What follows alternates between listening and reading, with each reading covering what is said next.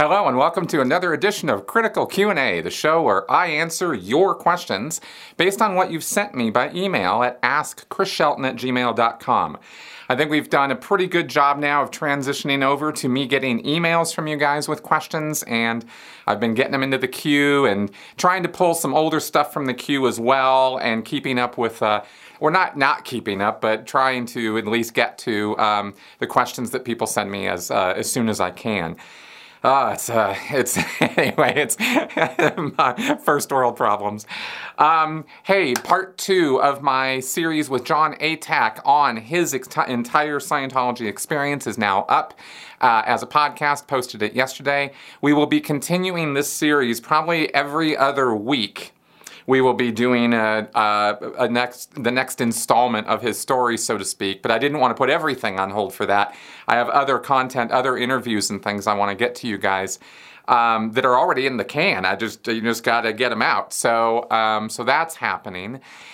Anyway, and lots of research and development and other things happening too. So let's go ahead and get on with your questions. We got some big juicy ones this week. Anonymous. Where on earth does all the money go? Scientologists worldwide spend vast fortunes to move up the bridge, donate to the International Association of Scientologists, and support supposed humanitarian efforts. These so-called donations, often made under duress, leave some people in financial ruin. Where does it go? Where did it go when Hubbard was alive? It has been claimed that Hubbard donated most of his money upon passing, going exterior.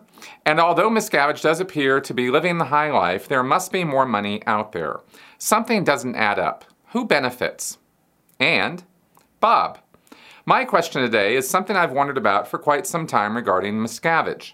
It seems he has lived most of his life inside the walls, quote unquote, of the group. And I'm curious on your thoughts regarding how in touch or out of touch he really is with the real world. Is his worldview so limited and narrow it impacts his ability to function in normal society? Does he ever truly have interactions in the outside world? Any friends or associates outside the bubble, other than attorneys and investigators essentially under his employ? Could his extremely narrow worldview and limited education so limit his vision he has become, well, just plain nuts? Thanks in advance for your insights. Perhaps others with inside knowledge could chime in via comments. Okay, so I put these two questions together because the answer is related with both of these. You asked about money and you asked about Miscavige and his, headspace and lifestyle. Now, obviously, I am only privy to so much information about David Miscavige's current whereabouts or activities. So everything I'm going to say about this is almost pure conjecture based on knowledge I do have, experience I've had, etc. Okay, I just want to put all that out there because, I'm getting asked some really high quality questions, and you guys are really keeping up and are looking in, and the way that some of these questions are worded, it's very clear you guys are paying a lot of attention, and that is cool. That is really cool. So let's talk about this for a little bit. Now, money-wise, there is zero transparency with the Church of Scientology and its assets and reserves and money, except for these IRS filings that are called 990Ts, where I believe that is where they have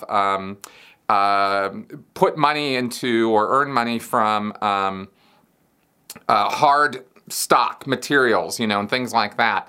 I don't really pretend to understand how 990Ts work or how tax, brackets work or how tax income works or any of that stuff. I'm not going to sit here and pretend I understand any of that stuff because I don't. I'm not an accountant and I'm not pretending to be. I just know that this is how much the Church of Scientology has to report or be transparent about versus the whole big financial picture of what they have available to them and where they put that money. This is a direct consequence of the tax codes of the 501c3 specifically, which is nonprofit status for churches, religious tax exempt organizations. None of them have to have any obligation to provide any transparency about their finances. And this, I think, obviously opens the door to potential criminal behavior and abuse. And human beings, being who they are going to walk right through those doors as fast as they possibly can. Not everybody, of course. I'm not trying to say that everybody is a horrible, awful person, but, there's enough who get close to these kind of things and things to happen, right? So in the case of Scientology, you have millions and millions of dollars coming into this organization on a yearly basis through the whales, the IAS donations, the building fund donations, as well as service sales. They make profit off of that, and material sales, which they have to reinvest back in to make the books, make the CDs, stuff like that. But I'll tell you, they've got so much in stock already. I mean, they've got a football field size warehouse that is just dedicated to holding the materials, the CDs they've printed, the books they've printed. They're all there, right? New materials they haven't even released yet are probably sitting there. So they've got a lot of stuff in stock too. So all that, a little bit of money goes into that. Almost no overhead as far as healthcare, benefits, paying their employees. Like none of that exists. They're all religious volunteers who get paid a pittance. So where does the money go? Well, it could be going to any of 100 different places. To get to David Miscavige's part of this, he, of course, is the one who's calling all the shots. All of them. There isn't anybody else in Scientology who's making major financial decisions. It is him. And there are investments, right? They invest in things. We know that churches are able to invest in things, and when they do, they don't have to report any part of it at all. So that kind of sucks. But that means that they can invest in businesses, strip malls, profit returning things, right? They're investments. They want a return on that investment. So all kinds of money can be going to that. Money goes also, not a small amount of money, also goes to the Church of Spiritual Technology, or at least it has in the past, which is the Archives Project, which is preserving all of L. Ron Hubbard's words and lectures in those underground vaults. If you don't know anything about that, check out my podcast with Dylan Gill. We've done a couple interviews talking all about that. That's millions and millions and hundreds of millions of dollars going into that alone. So then they have to spend certain amounts of money in certain places in order to show, if asked by the IRS, that they are reinvesting some of their funds back in church operations. So you get the IAS buying a building in Taiwan, or you get, the latest Ideal Org is purchased outright by the Church of Scientology International rather than having to do the local fundraising or something, right? That was how they did Harlem. That's how they did Inglewood and a few other places. So they do throw some money back into their operations. You also have the studio, not Golden Era Productions at the Int base, but the whole Scientology Media Production Studio, which is, I guess, about a mile or two away from Big Blue base in Los Angeles. That's a multi-million-dollar facility that they, spent some money on. Now, getting to David Miscavige personally, of course, you're going to have him as he's in the rarefied air of the 1%. He is a person who has risen to a position where he is never, ever going to need or want anything, for anything, I should say, for the rest of his life. He is secured. He's got everything figured out. When it's his birthday, money comes up to him from the Sea Org even. These people who are getting a pittance of anything, $50 a week.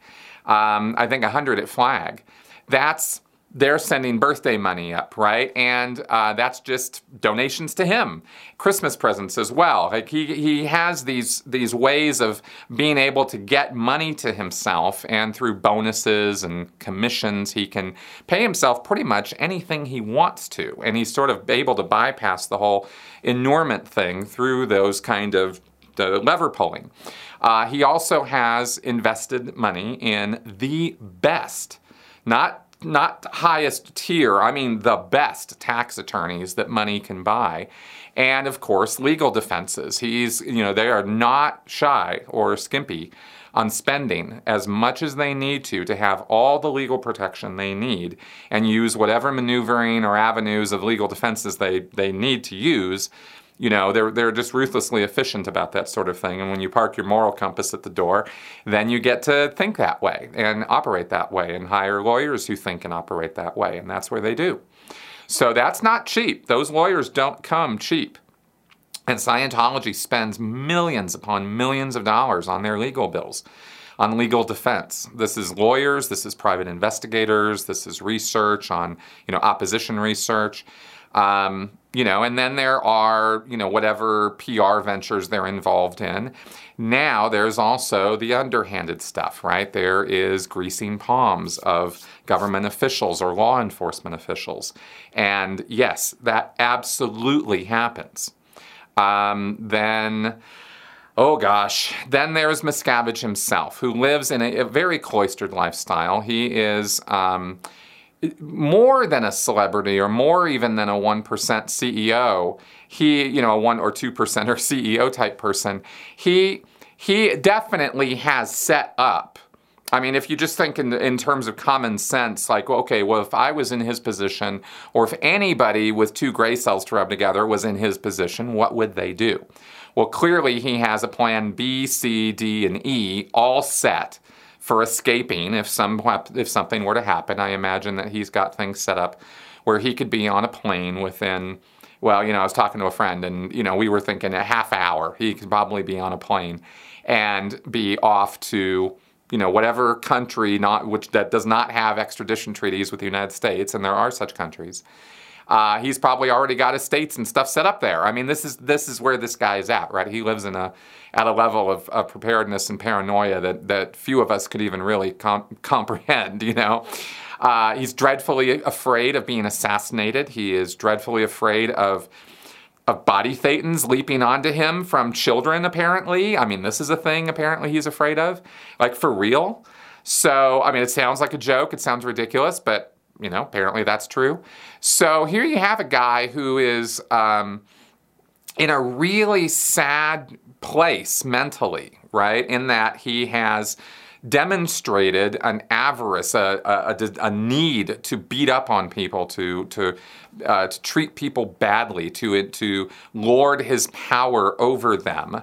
We already know this from all the testimonials coming out of, from the hole at the base, and the fact that he's taken off from there and doesn't even go there anymore indicates that he has now put a lot of distance between himself and that whole thing, so he can have plausible deniability. And yet he's still stuck with these desires, this insatiable need to be a predatory guy, to be the alpha, so to speak. So where does he find an outlet for that now? He's exiled his own wife even, right? I mean, he doesn't have anybody really close to him unless that's Tom Cruise. And after everything I've just described, I mean, what kind of place would Tom Cruise have to be in to hang out with this guy, right? I mean, it starts to, it's not, Tom Cruise not a good guy. So, I imagine that Miscavige is probably now paying for the privilege of abusing people because he can't really trust all the disloyal SPs, the suppressive people who surround him on a daily basis trying to do in Scientology and do him in personally. He can't trust any of them anymore. So now he's got, hired bodyguards and a whole, this whole troop of people who follow him around everywhere he goes to see to his needs and protect him. And those are all, either loyal Sea Org or the best that money can buy in terms of private security. So that's his lifestyle. So it's sort of like he has to walk around in this fortress all the time, constantly afraid of everybody and everything around him. And yet he has this need that must be met from these people. Remember, I talk about cult leaders being in a codependent relationship with the followers. The followers need the leader, but the leader needs the followers too, and he has to experience that, which is why he has to go out on stage many times a year and talk to the teeming millions of Scientologists.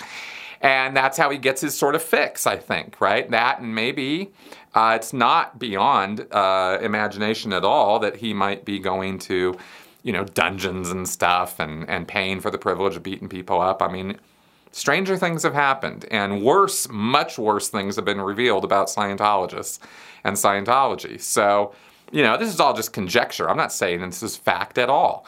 I'm just saying, could be, you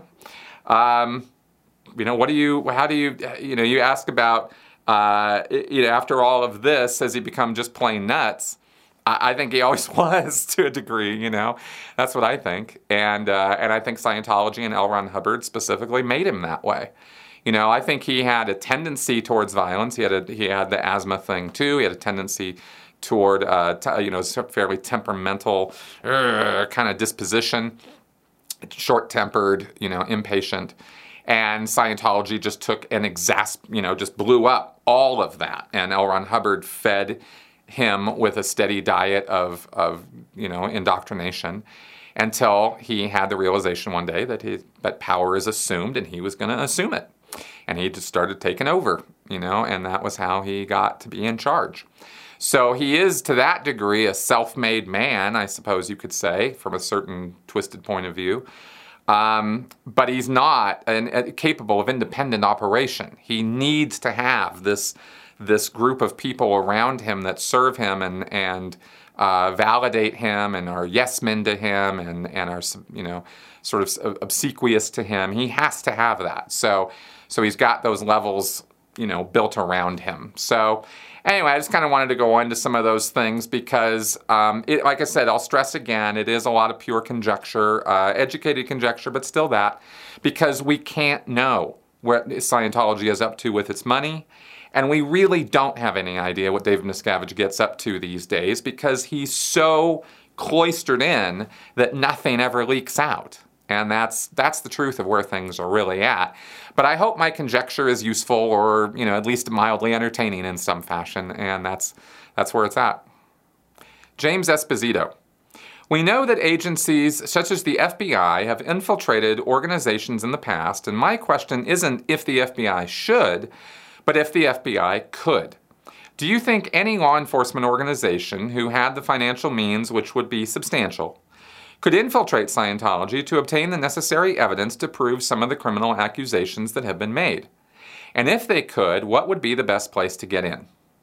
Okay, people ask me about infiltrating Scientology, spying into Scientology, looking in on them from a law enforcement perspective, and, could this, should this, would this be done? Yeah, it probably has been done in the past. And then we have, of course, Ben and Mike, right? Or Angry Gay Pope, or these people who go around filming them all the time. And, how effective is that? Well, Ben and Mike were great for getting some inside footage into of what really goes on in a church out into the outside world. And all it took were a couple guys walking in with spy glasses. So not a super, complex, devious plan, right? It wasn't particularly necessary that it be deep planning in order to infiltrate and come out with some good information that shows some of the crazy that goes on.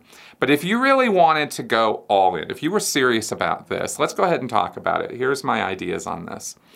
And anybody who's listening, and law enforcement in particular, please take note, because I'm not kidding about any of this, and I do think this would work. In fact, I think this is the only way it could work if you really, really wanted to do it. But it would be a time investment, because it's going to take time to build trust and rapport with the people in Scientology in order for them to believe that you are who you purport to be. Ben and Mike were climbing the ladder so fast, joining the Sea Org, getting, being gung-ho, getting involved so quickly that even the Scientologists, the Sea Org members, they were like, whoa, man, you guys are like unicorns. You're so amazing, right? Yeah, you don't want to be doing any of that. If you're going to go in and infiltrate Scientology, you want to go in at a slow, steady pace and just look and act like a normal person experiencing Scientology for the first time. And you'd even go in with some cover story about having read some things on the internet, not Xenu. Do not ever name drop Xenu, ever. And do not ever claim to any knowledge about advanced OT materials or confidential materials in Scientology, nor will you ever question David Miscavige or L. Ron Hubbard or their legitimacy. You do that, it's going to be alarm bells up one side and down the other, especially now. The church is so tense about, any criticism. They are so sensitive to it. that they will just immediately red flag anybody who comes in there saying that stuff. And so you want to be a model Scientologist, and that means going in as though you don't know anything, starting at the lowest level services, doing a communications class, doing the problems of work, personal efficiency seminar, right, which is like a 1 or 2 day deal, and then getting some Dianetics auditing like Ben did, right, and then climbing the ladder. But you know what? You don't have to film any of this stuff because you're not going to run into any criminality, crazy, wild, weird stuff on your first days in. This is like I'm talking about a month or 2 or 3 of like just steadily going in a couple times a week, doing your classes, doing your auditing, paying for it, of course, and maybe looking for, good avenues to get up the bridge and that sort of thing, and honestly appearing as though you are doing the procedures and following all the rules. And that you're gradually getting more and more excited, more and more involved in this, right? And at the beginning, it's going to sound and look very, not normal, but it's not going to be like this crazy town where everybody's beating up on each other or anything like that. You're not going to see any of that stuff at the beginning. You're not going to see it for a while. Because what you need to do is you need to gradually get all the way in to where they believe you are a dedicated, paying, full-blown Scientologist. You're all in. You're going to the events. You're happy. You're standing up. You're clapping. You're involved. This should probably be about 4 or 5 months investment where you're regularly there. You're showing up. You're expressing satisfaction with the services that you've been receiving. Nothing mind-blowing. Not, oh my God, holy cow, red is blue and black is white. No, wow, everything's so different now. Just slow and steady wins the race on this, okay? It's an infiltration. So you got to infiltrate, and you got to learn the lingo. You can go in knowing all this stuff, but once you start living it, it takes on a whole different meaning and a whole different level of importance and significance, and you're going to start learning about the language and how people relate to one another in the world of Scientology. And what you want to do is inch your way towards joining the Sea Org. You're never, ever going to get anything substantial out of Scientology unless you get to the upper levels. And that means joining the Sea Org. Now, again, by this point, you're really not, you don't have to walk around with spy cams and secret record everything. In fact, you don't want to do anything with any of that stuff. You don't want to give them any excuse to kick you out. And like I said, Scientology right now is primed. They are so freaked out about people infiltrating them or spies or whatever. They always have been, but now more than ever. And you got to take that seriously because they do. They take it very seriously. So anyway, point is gradually go through these services, get up to, get up to like through that purification program, through the objectives program. And this is going to be the rough part for the person who's doing it. Because you're going to have to sort of fake it through all this stuff because you do not want to get involved in actually running these processes that they're going to try to run on you in the auditing. That's where the psychological damage and mindfuckery comes from. And you don't want any part of that, right? So you want to somehow get a person who is actually going to understand what the auditing process is, what hypnotism is, and how to avoid it. Right, while looking like you're playing along and going along with it. And if you understand that the E-meter is just bullshit, and when it responds to something, you can just make up answers. Once you understand that, then the E-meter, all the mystique and mystery about the E-meter goes away, right? And you can actually kind of be in charge of what it's doing to a degree. You can't necessarily sit there and squeeze the cans when you want it to respond because the people who run the E-meters are trained to look for that sort of thing. There is a difference between, reactions coming from actual electrical resistance versus squeezing the cans, really obviously, right? A lot of the reactions on the meter come from micro changes in muscle tissue and micro changes in sweat. But you're not in control of that, right? So as far as the meter goes, you just kind of want to run with it in the sessions and just kind of go with whatever the auditor is sitting there asking you about. It doesn't really matter what your answers are. There aren't answers you're going to give in auditing sessions that are going to get you traction or mileage with Scientologists. They don't care what comes up in your sessions. As long as it's not, present time criminal activity, they will take issue with that. But otherwise, they don't care what the content of your stuff is, as long as you're not going crazy town and talking about how you were L. Ron Hubbard in your last life or something, right? Just keep it normal, mundane, regular people kind of stuff. Climb the ladder, get into the Sea Org. And then the road really starts, because then it's going to be at least a year before you can get up the line to get to the international headquarters or get to the rarefied air of David Miscavige's inner circle. That's more than a year, actually. That's at least a year and a half, 2-year investment, right? Because you have to have a production record. You have to be a very, very gung-ho, with it, on purpose, effective Sea Org member, getting stuff done. Those are the guys who get moved up the line. Because everybody at the lower levels believes that this is what's wanted up above. They don't know how bad it is at international management. They don't know how bad David Miscavige really is in private. Everybody at this level down here is thinking that he's the bee's knees and everything's wonderful. So if you want to get up there, you got to act like that. And you got to be exceptional in that regard. So you got to be willing to rip into people. You're going to have to be willing to just get shit done, no matter what it takes. And there isn't a fast road to that. You're just going to have to do the work and suffer on through getting yelled at and screamed at and all the other nonsense that you're going to have to experience as a Scientology Sea Org member, right? But and that's the point where once you're in, after you've gone through the EPF, the boot camp, right? And you've gotten onto a post and you're producing and you're rolling and you're going. At that point is when you start bringing the spyware and stuff in. Not before that. There's no reason to. You're not trusted yet. You're going to get caught and it's going to be bad and you're going to get kicked out and all that time and money is going to be wasted. So don't even bother starting to record stuff or trying to take inventory of what's going on around you until you really move up the line a bit as a Sea Org member. And finally, then, after enough time of this, and bucking for promotion and pushing for it, because as a Sea Org member, they want gung-ho, originative, I want to move up the line, I want to make this happen. They want that. So if you've created a past track record of being a normal person, and you come in and you do the Scientology and you gradually move up to a more and more fanatical level, then you can be believed, right? If you come in on day one as the unicorn, nobody's going to believe you, right? So you have to, this is why this backstory is so important. And keep in mind, all of this is being documented by Scientology internally. Pre-clear folder, ethics folder, student folder, they've got all of it. They're going to ask you for a life history where you're going to have to list every single sexual partner you've ever had, school you went to, job you held, person you've known. You have to have a detailed background that is not your actual background to that degree. You've got to have it that detailed for them to actually believe you. So the backstory and creating all of that and learning all of that. Well, if any of you ever saw that scene from Reservoir Dogs, Quentin Tarantino's movie, when the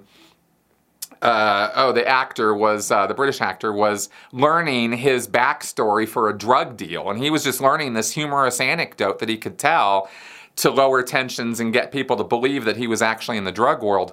Well, it's going to be that by about 1,000 is what this undercover person is going to have to know. They're going to have to create an entire backstory, and it's going to have to not have anything to do with who they really are. And, and then they're going to need to know that backwards and forwards and not mess up on it. Because it's all going to be very thoroughly documented within the church, right? And finally, when you get to the upper level, you start finally getting promoted and you move on up the line, then you start documenting what's going on. And of course, we have the technology to do that, so you just figure that out and get it done.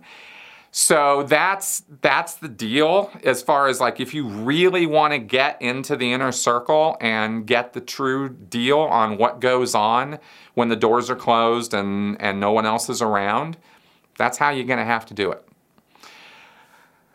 Nobody's going to do that, and that's why I don't think it's ever going to happen. But that's what I believe would be necessary to go in and actually get evidence of what goes on the inside, on the deep, deep, deep inside. But that's how you could do it. Rose. Without getting into any stories, I know what it is like to get out of situations and suddenly feel the freedom to think what I want, to form my own opinions, to not walk on eggshells, to not be afraid of reaction to my actions or lack thereof, and to be able to literally breathe without fear of any kind on any level. The freedom of being micromanaged and the feeling of other literally breathing down my neck. A lot of stories people have shared on your show, Leah's show, etc., have talked of not having outside contact or the freedom to just do what they want, when they want, or in some cases, what they can or cannot wear and eat. My question to you is, did you feel that sudden weight lifted and that freedom too when you left? I've been curious about some of your guests and Leah's former guests too. How did you feel once you didn't have to recruit, work, and all things Scientology? Did you feel like you could breathe for the first time? Did you have to unlearn, deprogram, detox in your own way, or through professional assistance? To me, it's a level of PTSD that everyone experiences.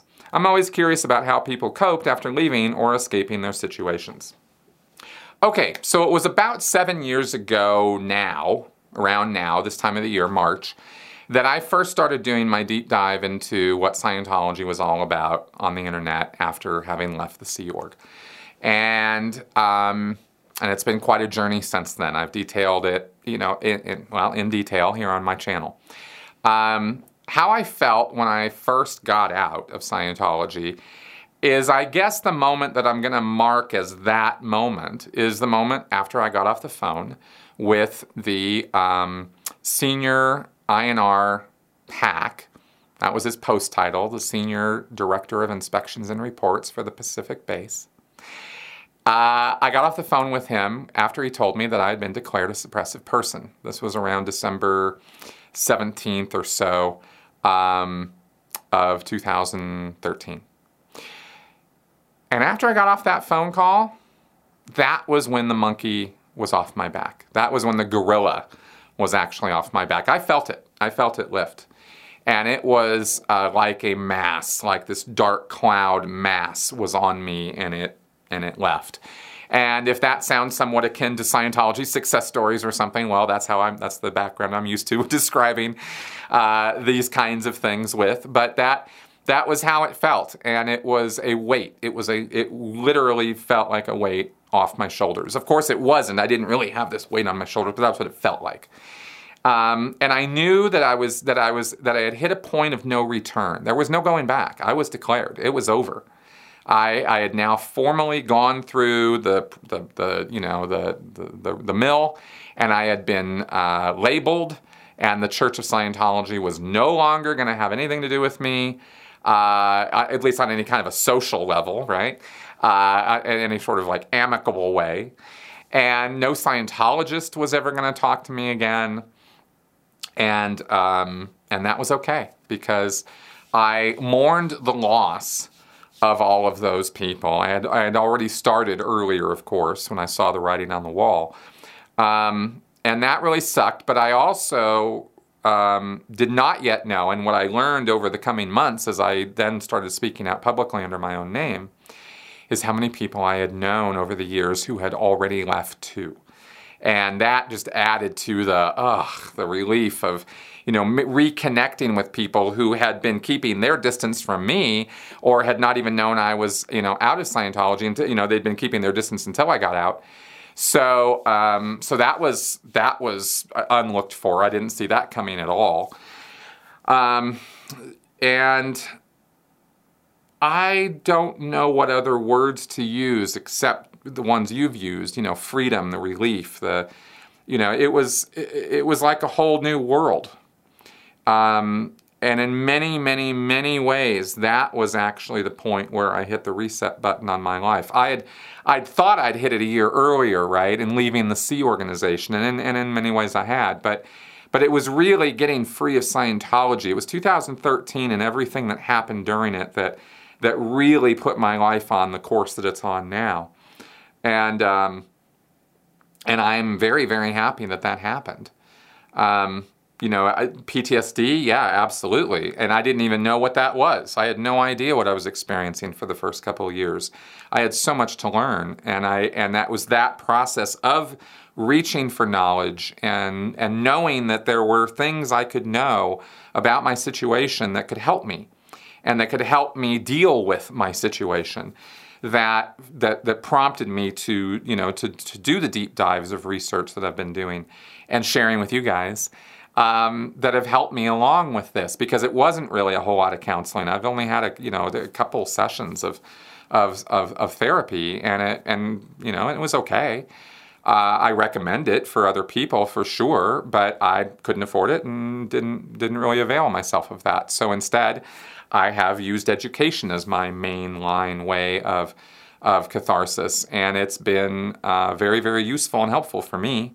And one that's a route that I push on other people too, because I think it's not just getting some relief from some of the anxiety or the trouble or the strain or the worry and the depression even. You can go talk to somebody and feel better until you don't. And then you got to go talk to somebody again, or you got to have that self-conversation, or you got to work things out, or you got to journal, or you got to do something to sort that out. But when you learn things, when you learn about what goes on up here, or when you learn about what's going on in the whole body, when you learn about all this stuff, and you learn about anxiety and stress and trauma and psychiatry and all this stuff, then you can sort of, at least for me, I've been able to have self-conversations. I've been able to talk myself through some of this stuff. Not always. It's never a substitute for having another person there to listen to you, that's for sure. But it does make it easier when you have some concept that you can hold on to or grasp and go, okay, this is what's going on. I understand that even though sometimes people do this, even when the concept or the piece of information they're holding on to isn't even true. I look for true things. I want to believe true things, and I don't want to hold on to fantasies or delusions. So I take great pains to try to verify the truth of the things that I actually believe and accept as true. If I find out that something I've learned or think is false or wrong, then I delete it from my social media. If I've shared it, I try to make some measure to say, hey, I was wrong about that. I think that is also part of the process, though, for me, and I think it should be for everybody. If I was going to, start projecting on other people what they should be doing, I think the desire to learn and know and believe in true things is very basic, and will keep you out of a lot of trouble because it keeps you challenging your own ideas. And if there's anything that people who come out of cults need to do, it's they need to learn how to challenge their own ideas, because it was their ideas that landed them in the hot, and the soup in the first place. Yeah, they were conned. Yeah, they were lied to. Yeah, they were deceived. Yeah, they were even physically, sexually abused. And I'm not giving anybody a pass for any of that nonsense. That is total horseshit that had to happen to people. Abusers are abusive, but we are vulnerable to abusers when we don't challenge our own thoughts, when we have the idea that, hey, maybe something's wrong here. This guy's beating on me, or this woman is abusing me. We have the opportunity there, if we're not children stuck in that situation, if we're grown-ass adults, we have the ability and capacity to ask ourselves, is this really the best thing I should be doing right now? Is this really true? Is what I'm doing a sensible thing for me to do? Asking yourselves questions like that about everything you're involved in is vital to not getting conned or deceived, So this is where I go back to critical thinking all the time.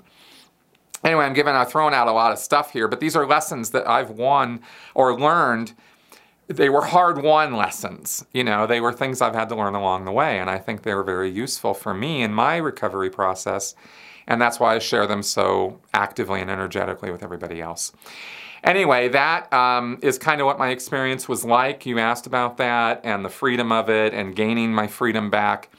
And also learning in the big wide world, what kind of freedoms we should be entitled to.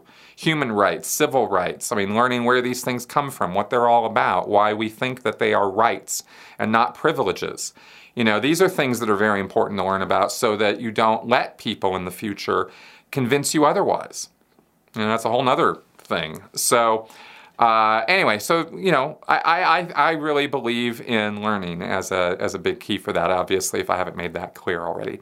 And that was what it was like for me to escape that situation and the immediate feelings I had after. And I hope that I've relayed that somehow in a, a sensible way. Eric, at some level in Scientology, there must be a person or group of people responsible for declaring people as SPs, sending out men with cameras to harass people, etc. How many people in this group are fully aware that Scientology is a complete scam? There must be a few quote-unquote masterminds behind all of the shady stuff. What does the church do to stop dissent among this group and those that work under them? Surely the direct underlings can't be made aware of the true reasoning for what they're doing, right? Hey, Eric, thanks for the question. Actually, it's a little bit off on that, and I understand where you're coming from. You think, well, it couldn't be that that people could be scammed into this and still be doing such horrible things to other people. They must know what they're doing, right? They must understand that this is about protecting money. This isn't about saving lives or saving souls. But actually, no, that's not true. The people who work in the Office of Special Affairs, which is the area that you're asking specifically about, the people who declare suppressive people, that's a guy named Mike Ellis. He's the International Justice Chief, or whoever is filling that role now. And that's the person who is the final stamp of approval on suppressive person declares. But all the legal shenanigans and stalking and harassment and chicanery and private eyes and all that, all of that is the Office of Special Affairs. It is a compartmented area or sub-organization of the Church of Scientology International. It is directly run by David Miscavige, who has a middleman as the commanding officer of OSA, and he oversees that area quite heavily. They do legal, they do private they do the investigations, and they do PR. Public relations. And even these three areas are compartmented one to the other, away from each other. So there's not full disclosure between departments what's going on or who knows what where. This is a very, very closely regulated thing that the commanding officer and his department heads know about. But all of those people are true believers in the Eric Hoffer sense. They are all in on Scientology's belief system. They are not aware of the fact that it is a scam. They're not making any money. They're Sea Org members who are, slaving away like everybody else. But they are the most fervent, fanatical believers of the Sea Org. You have to want to work in the Office of Special Affairs. You don't just get assigned there randomly because, somebody thought it would be a good idea. You have to want it. And if you don't want it, they're not going to put you there. So you've got people who go there who have some idea of what the Office of Special Affairs is about, and once they start there, if they're gonna stay, once they start learning about it, they got to be gung ho, involved, ready to go. Right? They got to go. They want to go get those nasty anti-Scientologists, and they want to show us what's what. They want to put us in the ground, is what they really want to do, and they're more than happy to use any means necessary to create that effect. And they do so out of a sense of righteousness, out of righteous belief, not out of a sense of those guys are getting in the way of our money, and they're revealing the scam. They don't believe Scientology is a scam. They really think that it is the salvation for man, and that a small percentage of mankind are absolutely batshit crazy antisocial psychotics who will never respond to efforts at help or therapy. Those are called suppressive people, see? And that's who we are. And once you get that label, we're not human beings anymore. And we can have things done to us that, are pretty awful because we don't matter. We are psychotic, we're antisocial, we're horrible, we are evil, and we must be destroyed. That is the attitude of the people who work at the Office of Special Affairs, which is the mindset you have to be in order to execute the kind of things they do. It's fanaticism, straight up, right? This is extremism 101. So that's who those people are, and they want to be there. They want to be doing that kind of work. I talk about them in terms of shark eyes. They have black eye. They have these eyes. They don't, there's no emotion registering there. There's no compassion. There's no empathy. These are the people who kind of enjoy doing that to other people. And the Office of Special Affairs gives them plenty of reasons and indoctrination to justify or rationalize why they feel like it's a completely rational, sane thing to do to ruin utterly other people's lives, right? They got all kinds of reasons to justify that behavior. So it's not, so if you're wondering like, well, like there are other motivations than money, and that's what you see most clearly expressed by the people who work in the Office of Special Affairs. Mark Pullis. Learning how the cult operates and its beliefs help to understand the state of mind the people in it are in. Is there a chance of an overthrow of the current leadership, or the chance that a former paying member is attempting to start a revival of the old Scientology? A new branch of Scientology, so to speak, bigger and more effective than the free zone groups. Oh, Mark, this kind of thing happens all the time. There have been attempted overthrows. There have been people who are out in the free zone, or others, not just free zone people, independent Scientologists, or as John Atack and I are now more likely to call them, dependent Scientologists, because they are far from independent of Scientology. I love that joke. Anyway, these things have already happened, and they will continue to happen. And I wanted to answer this question to point that out, that there have been people who have tried to go after Miscavige and have been put down. There have been people who eventually Miscavige will go away in one way or another. Eventually, that's a certainty. And then somebody else is going to have to step up, or the whole thing will collapse, and we'll see what happens and under what circumstances that happens. But I just wanted to point out that these things have already happened. It's not like that's never occurred before. And there's an independent Scientology church out there that's filed for tax exemption and put its paperwork together and is trying to use the copyrighted term Scientology in their title, and they're doing that on purpose to try to legally take on Scientology on that. I don't keep up on it any closer than that, but that's what I know. These things are going to continue to happen, right? There's nothing stopping these things from happening. In fact, as Scientology gets looser and looser with its copyright enforcement, they can expect more and more of this. And even if the entire Church of Scientology collapsed tomorrow, there's nothing stopping some guy in Hungary or Taiwan or Italy or here in the United States from picking up a copy of Dianetics or Scientology, some book, and starting it all over again. It's all there. I mean, the whole organizational structure is laid out there. All the labyrinth of corporations and all the goofy stuff. Well, that could all fall apart, and somebody could have to refigure all that stuff out or come up with a whole new angle on putting the Church of Scientology together. But I almost guarantee that sort of thing is going to happen in the future, even if the Church of Scientology, as we now understand it, were to completely collapse. Because Hubbard, these books and lectures, they're all over the world, and they are some of the most translated materials that exist. There aren't lots and lots of them, but there doesn't have to be in order for some person somewhere to randomly start up some group and get it going again, is all the point I wanted to make. So, this is how these things happen. And Scientology has had, by the way, easily over 50, certainly maybe over 100, if not more, splinter groups over the years, over the 50s, 60s, 70s, 80s, 90s. I mean, Jesus, so many. People really don't quite get how ripped off Scientology has been. L. Ron Hubbard's ideas were almost all plagiarized, but he too was then plagiarized by Werner Erhard and the whole Landmark Forum nonsense. That's almost straight Scientology. Yeah, Landmark Forum. I'm not kidding, right?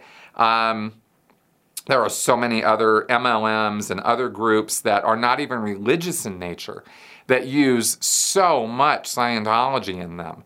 I mean, if you guys, anyway, yeah, it's a lot, okay? Because people saw that Hubbard was making millions and they went, well, I want some of that action. And they figured out how to do it because, the awful truth is it's not hard. It's not hard at all.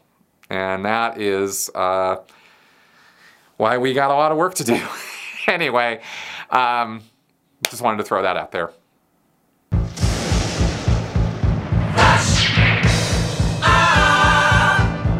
Whooshity whoosh, it is time for Flash Answers. Michael Yoder, you talked about steak dinner as a wish while in the Sea Org. What was the first thing you treated yourself to after you left? I would imagine that would stick in your mind.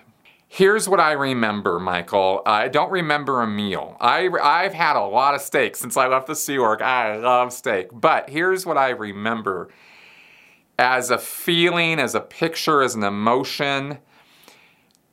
What I treated myself to was freedom. And what I remember was the feeling when I got in the rental car and I drove away from the Pacific Base, Big Blue, for the last time. Like when I left, I was out of the Sea Org.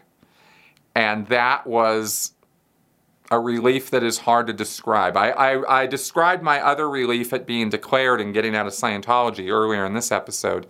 This was similar, but not quite the same level because I still had the Scientology belief system and all the PTSD stuff was all just fresh. I mean, it was fresh. So all that still had to be dealt with. So I was experiencing a relief at a level I had not ever really experienced before, but I had a long ways to go and more relief to experience. But that's what always stands out for me when I get questions like this, so that's what I'm relating to you. Tyler Simmons. L. Ron Hubbard said there is an implant station on Mercury and Venus. Mercury and Venus are too hot to sustain any life. Do Scientologists know that these planets can't possibly have inhabitants on them? No, they don't know that because L. Ron Hubbard said that there are implant stations on Mars and on Venus, and therefore there are implant stations on Mars and Venus and Mercury, I guess you said. I don't remember Mercury being a place where there were implant stations, but whatever. Of course, Hubbard could have said that. The way Scientologists reconcile this is that they believe either that those implant stations are automated. I know there was one place where Hubbard mentioned that. Or the life forms that exist there exist because of technology that far surpasses any technology we have here on Earth. For example, Hubbard references electronic fields or types of electricity that we have not even discovered here on Earth yet, or types of energy flows. And he could just rattle this stuff off and throw it out there, and people would go, oh, okay. Anything to believe it, right? I mean, if you want to believe that there are implant stations on Mars, then you can make that, work that around to make that make sense to you, and that's what you can. That's how people are. So that's about as much thought, actually. Everything I just told you, that's about as much thought as Scientologists put into it. Julian Kirkpatrick. Today's headlines show Tom Cruise and the Mission Impossible 7 team leaving Italy over coronavirus fears and concerns. Given Scientology teachings discuss immunity and mind over matter when it comes to disease, why is Tom Cruise, who is such a control freak, letting this interfere with his filming? Does he think people are so N-theta and he can't muster enough theta to offset all the sickness? Cute. No, it's called an insurance company, and Tom Cruise can have as many fits and complaints and jump up and down as often as he wants about it, but if the insurance company isn't going to cover your crew without costs becoming extremely prohibitive, then guess what? You move your location. And that is decided, those kind of decisions are made by producers and by the studios more so than any one individual. And Tom Cruise, as powerful as he is, doesn't have the power to compel a Hollywood crew or any crew anywhere to be in harm's way, especially when the insurance company is saying otherwise.